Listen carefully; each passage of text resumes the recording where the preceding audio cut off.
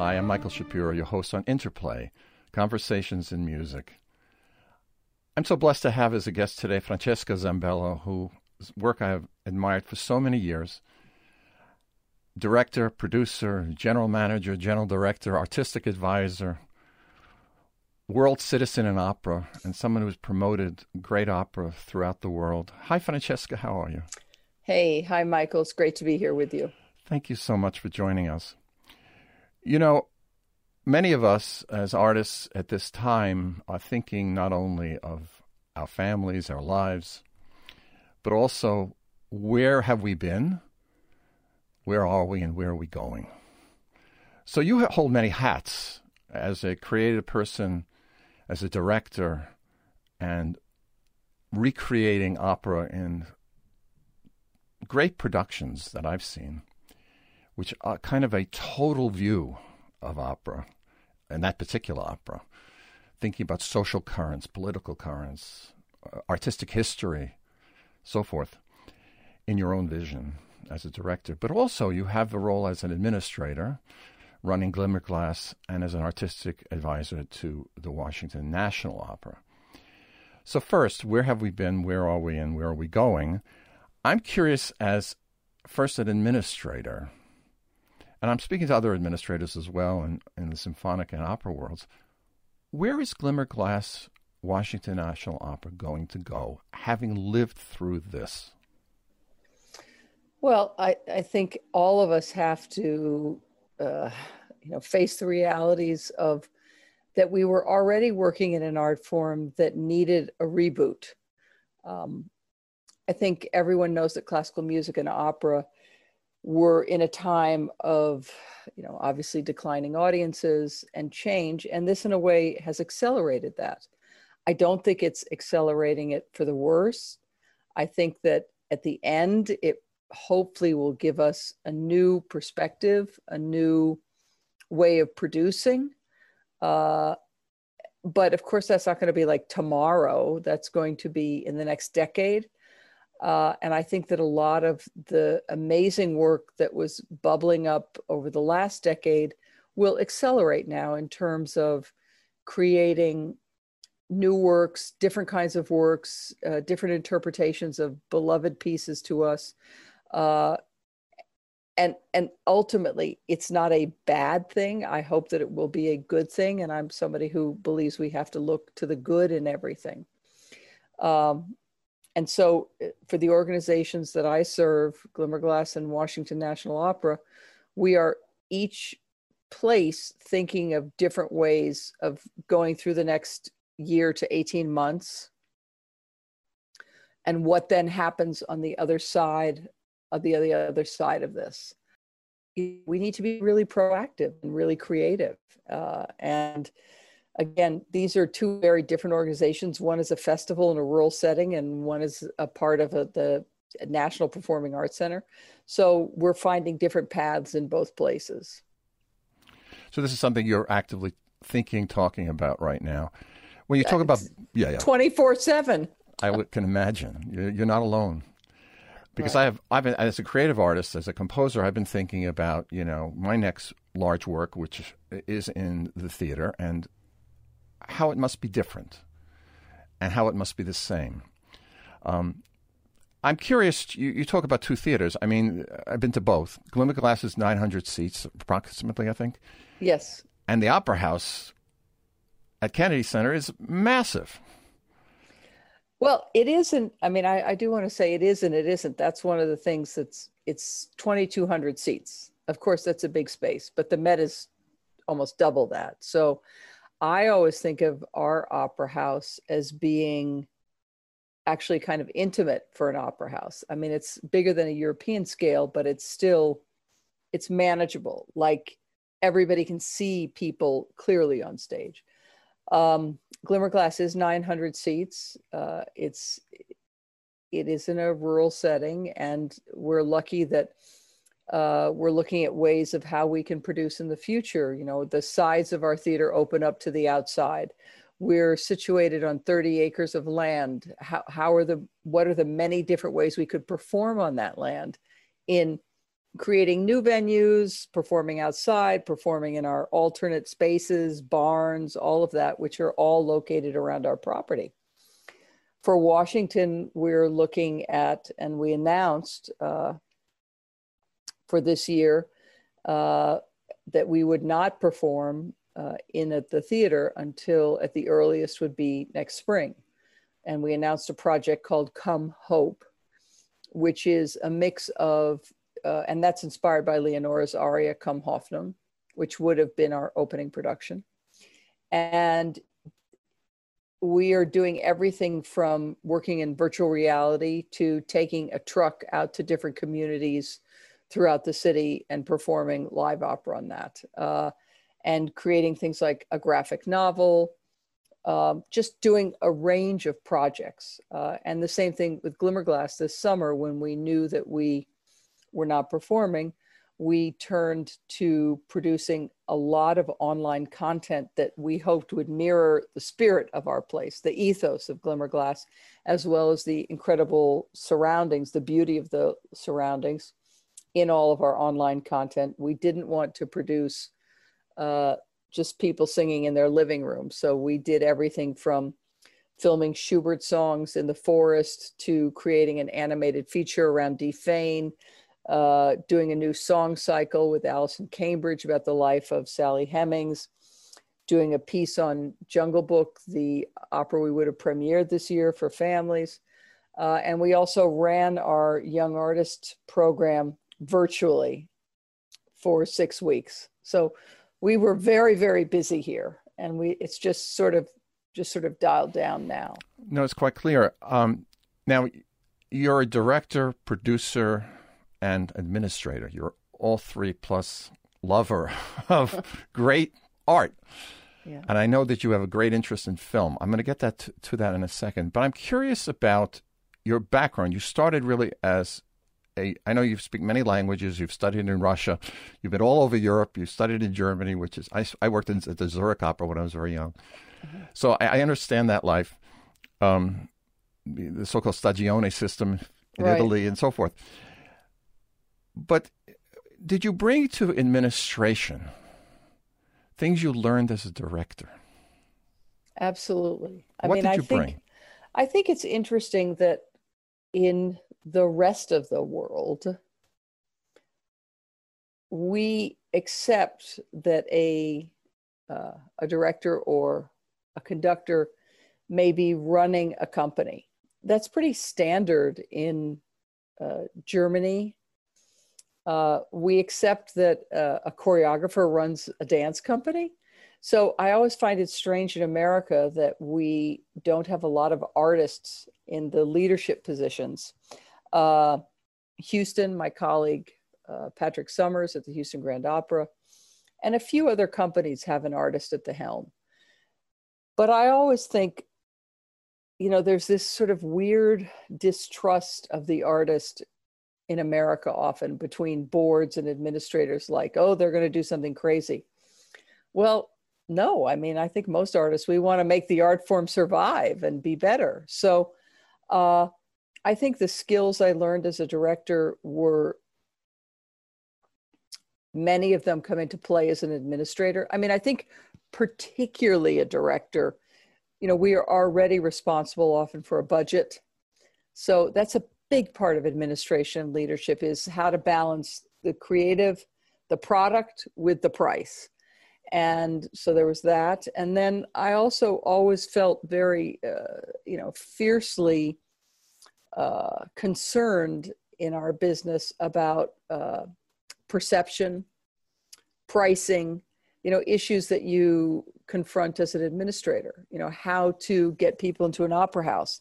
And so as a director, I thought about that a lot by what I was directing and what I was responsible for producing. So in a way that fit into being an administrator. And here, I'm talking to you from Cooperstown right now. I have an amazing staff. I've had an amazing staff.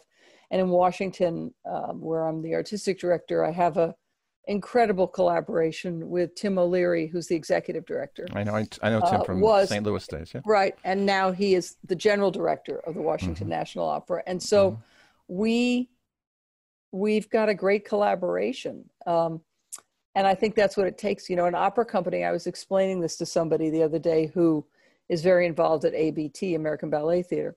I said, opera is such a messy art form. It's like there's everything, the orchestra and the singers and the dancers and the supers and the production aspect. And, opera is just messy.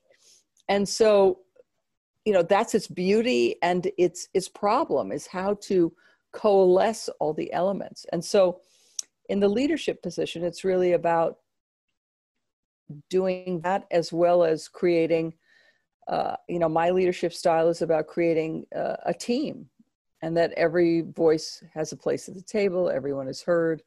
And we, particularly at Glimmerglass, because it's much smaller in terms of annual budget and whatnot, we have involvement from every aspect of the staff on what we put on the stage. I conducted 2 years ago at the opening concert at the Bergen International Festival.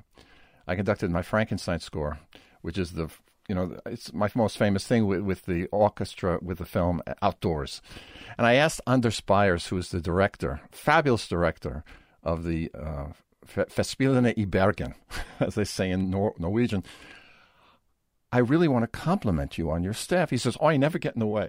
I said, excuse me, Andres, you never get in the way? He said, no, I never get in the way. I said, what do you mean? He says, they're all very capable. I just let them do it. I said, it's wonderful. I wish to God I had done that in my orchestras.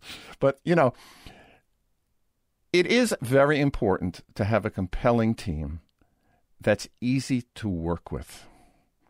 Because as we get older, we realize that the friendships we make is the ball game.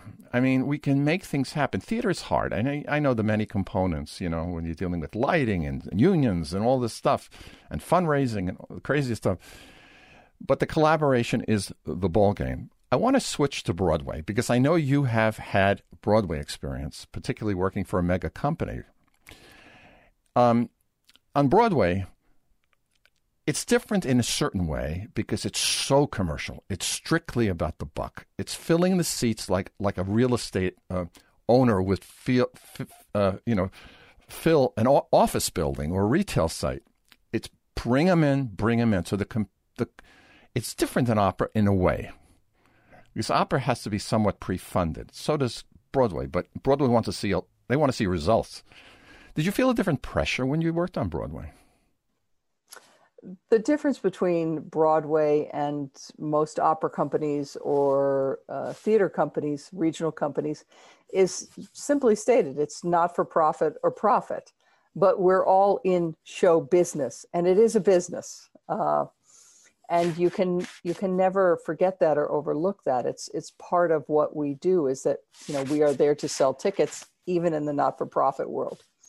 Obviously, in the profit world, you are responsible for delivering something that, on Broadway is basically going to sell, for a musical, probably 10,000 tickets a week. In an opera company, you might sell, depending on the size of the company, it's a very different responsibility. I mean, I think about it here at Glimmerglass, we're a 900-seat theater and we sell 7 performances a week. So that's about 6,000 plus tickets a week. That's only for, 8 weeks in the summer. The Washington, you do an opera, 2,200 seats, you might do in a week, you might do 4 or 5 performances. It's a completely different thing. And that's why, of course, the arts or, the not-for-profit arts need to have a fair amount of subsidy from patrons, donors, foundations, whatever. And so it doesn't really change when you are trying to raise money from an investor versus a donor. It's really all about capturing people's imagination who might help you financially. And it doesn't, to tell you the truth, working in the two worlds, there's a huge amount of overlap between the financial aspects of raising money. And I guess in the not-for-profit world, in opera and in theater, I have always thought it is part of my job to make sure that I create or produce something that is going to attract an audience and that is going to sell tickets. I don't think we can be that selfish as creators to think, I'm only creating this for myself and my peer group. I always think about the audience, and I always think it's in part my responsibility to make sure that the audience, I don't want to say they have to be happy, but they certainly have to be, challenged or entertained or engaged. Those are all the things that true that we should be doing. I think of that whenever I create anything.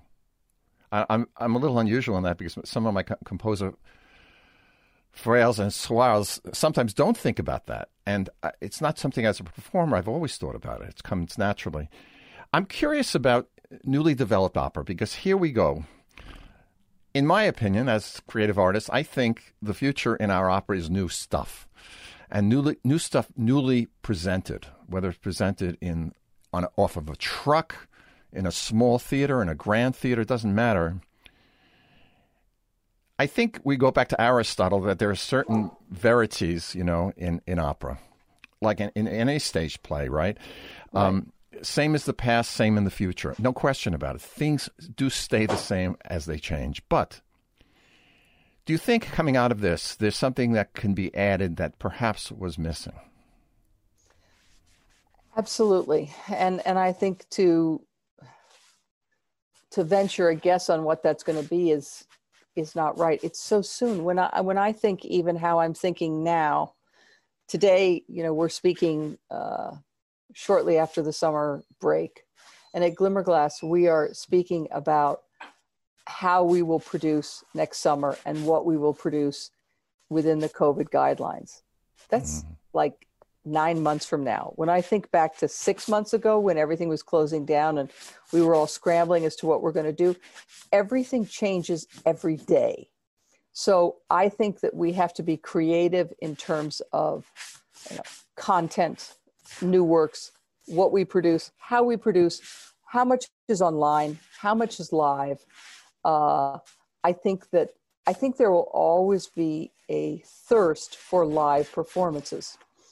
People will be afraid to go to theaters. We know that. So it's going to be about creating not just something that will attract an audience, but being in an environment where people feel safe.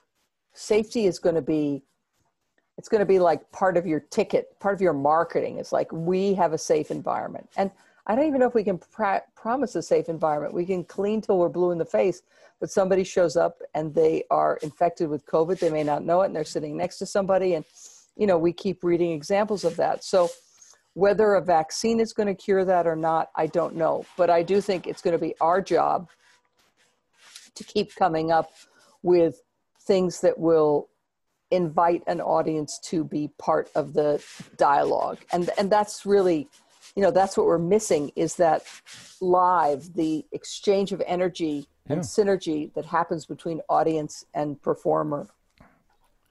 I'm a gig performer, like a lot of people. I have friends who play in opera theaters. Right. One of my dearest friends is associate principal at the Harpist of the Met.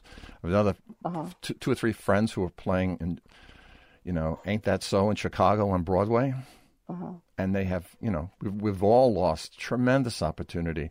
I'm happy I'm alive, so that's a good thing, right. After suffering from COVID-19 pneumonia, and surviving it. But I would say, the community of performing, which is such a wonderful thing when you hit that sweet spot. Yeah. And growing up in the theaters I have to say that it is a very major shock, especially as we get older. So I'm curious about going into the live theater. I know you've done spoken plays. You're a film buff. You love French film and German film and Renoir and Truffaut and Godard and all these people. I've seen that about you. And opera drama. But as a director, one problem I have with some new opera is that it tells too much. It doesn't show. It doesn't bring along. The bringing along is so important. So can you talk about bringing along and how you do that? And maybe a specific might be your Porgy and Bess production, which I have a lot of a lot of background to, because I originally saw it at the City Center with William Warfield. That's how far back I go with this piece. Show versus tell. I think, Porgy and Bess is a complex work before the period of Black Lives Matter.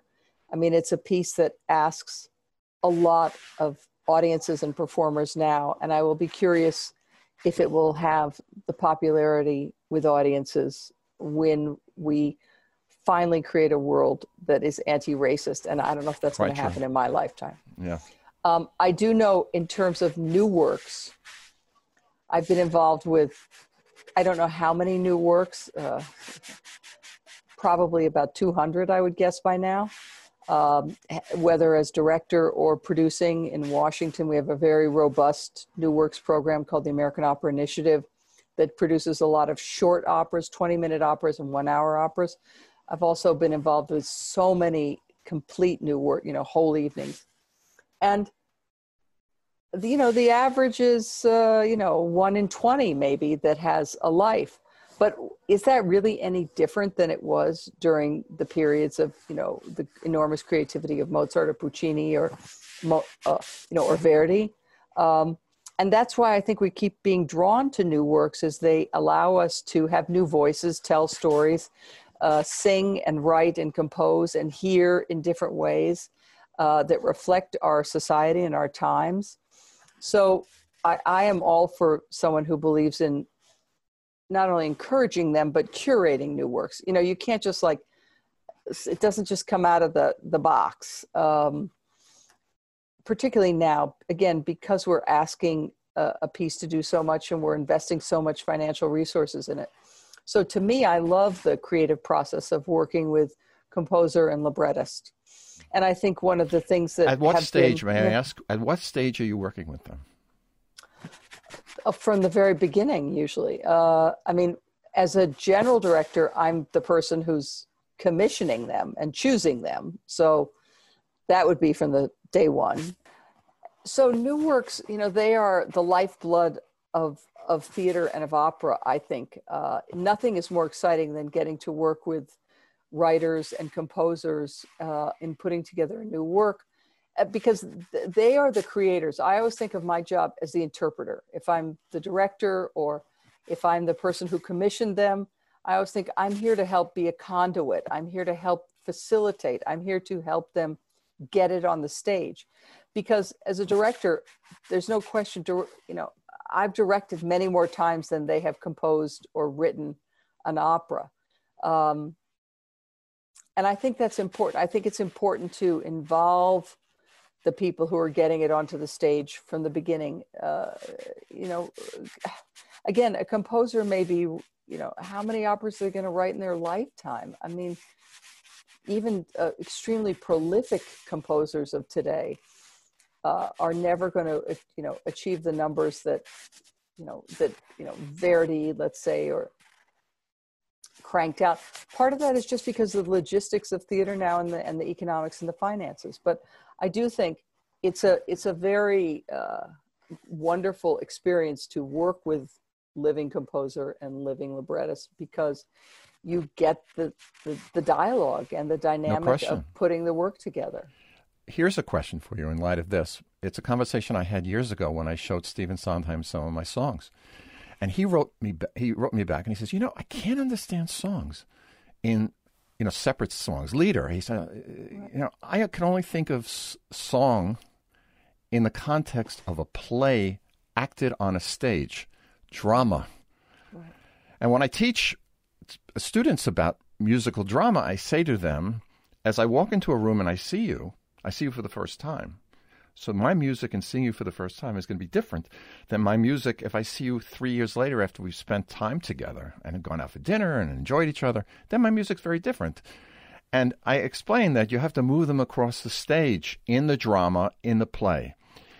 So have you given thought to the deficit in some people and the extreme pleasure of others who have an abundance of knowing how to write dramatic music versus the song? I mean, I've met great songwriters who cannot write for theatrical performances, written straight through. I'm curious if you thought of that about that. Yeah, of course. I mean, and I think, a lot of the mistakes of contemporary theater and Broadway is often to go to a songwriter rather than a storyteller. And, it's like Verdi didn't write a lot of symphonies. He wrote a lot of stories with music. And that's maybe one of the reasons that he's one of the most incredible composers who's ever lived. Wagner was committed to story and theater. Gesamtkunstwerk.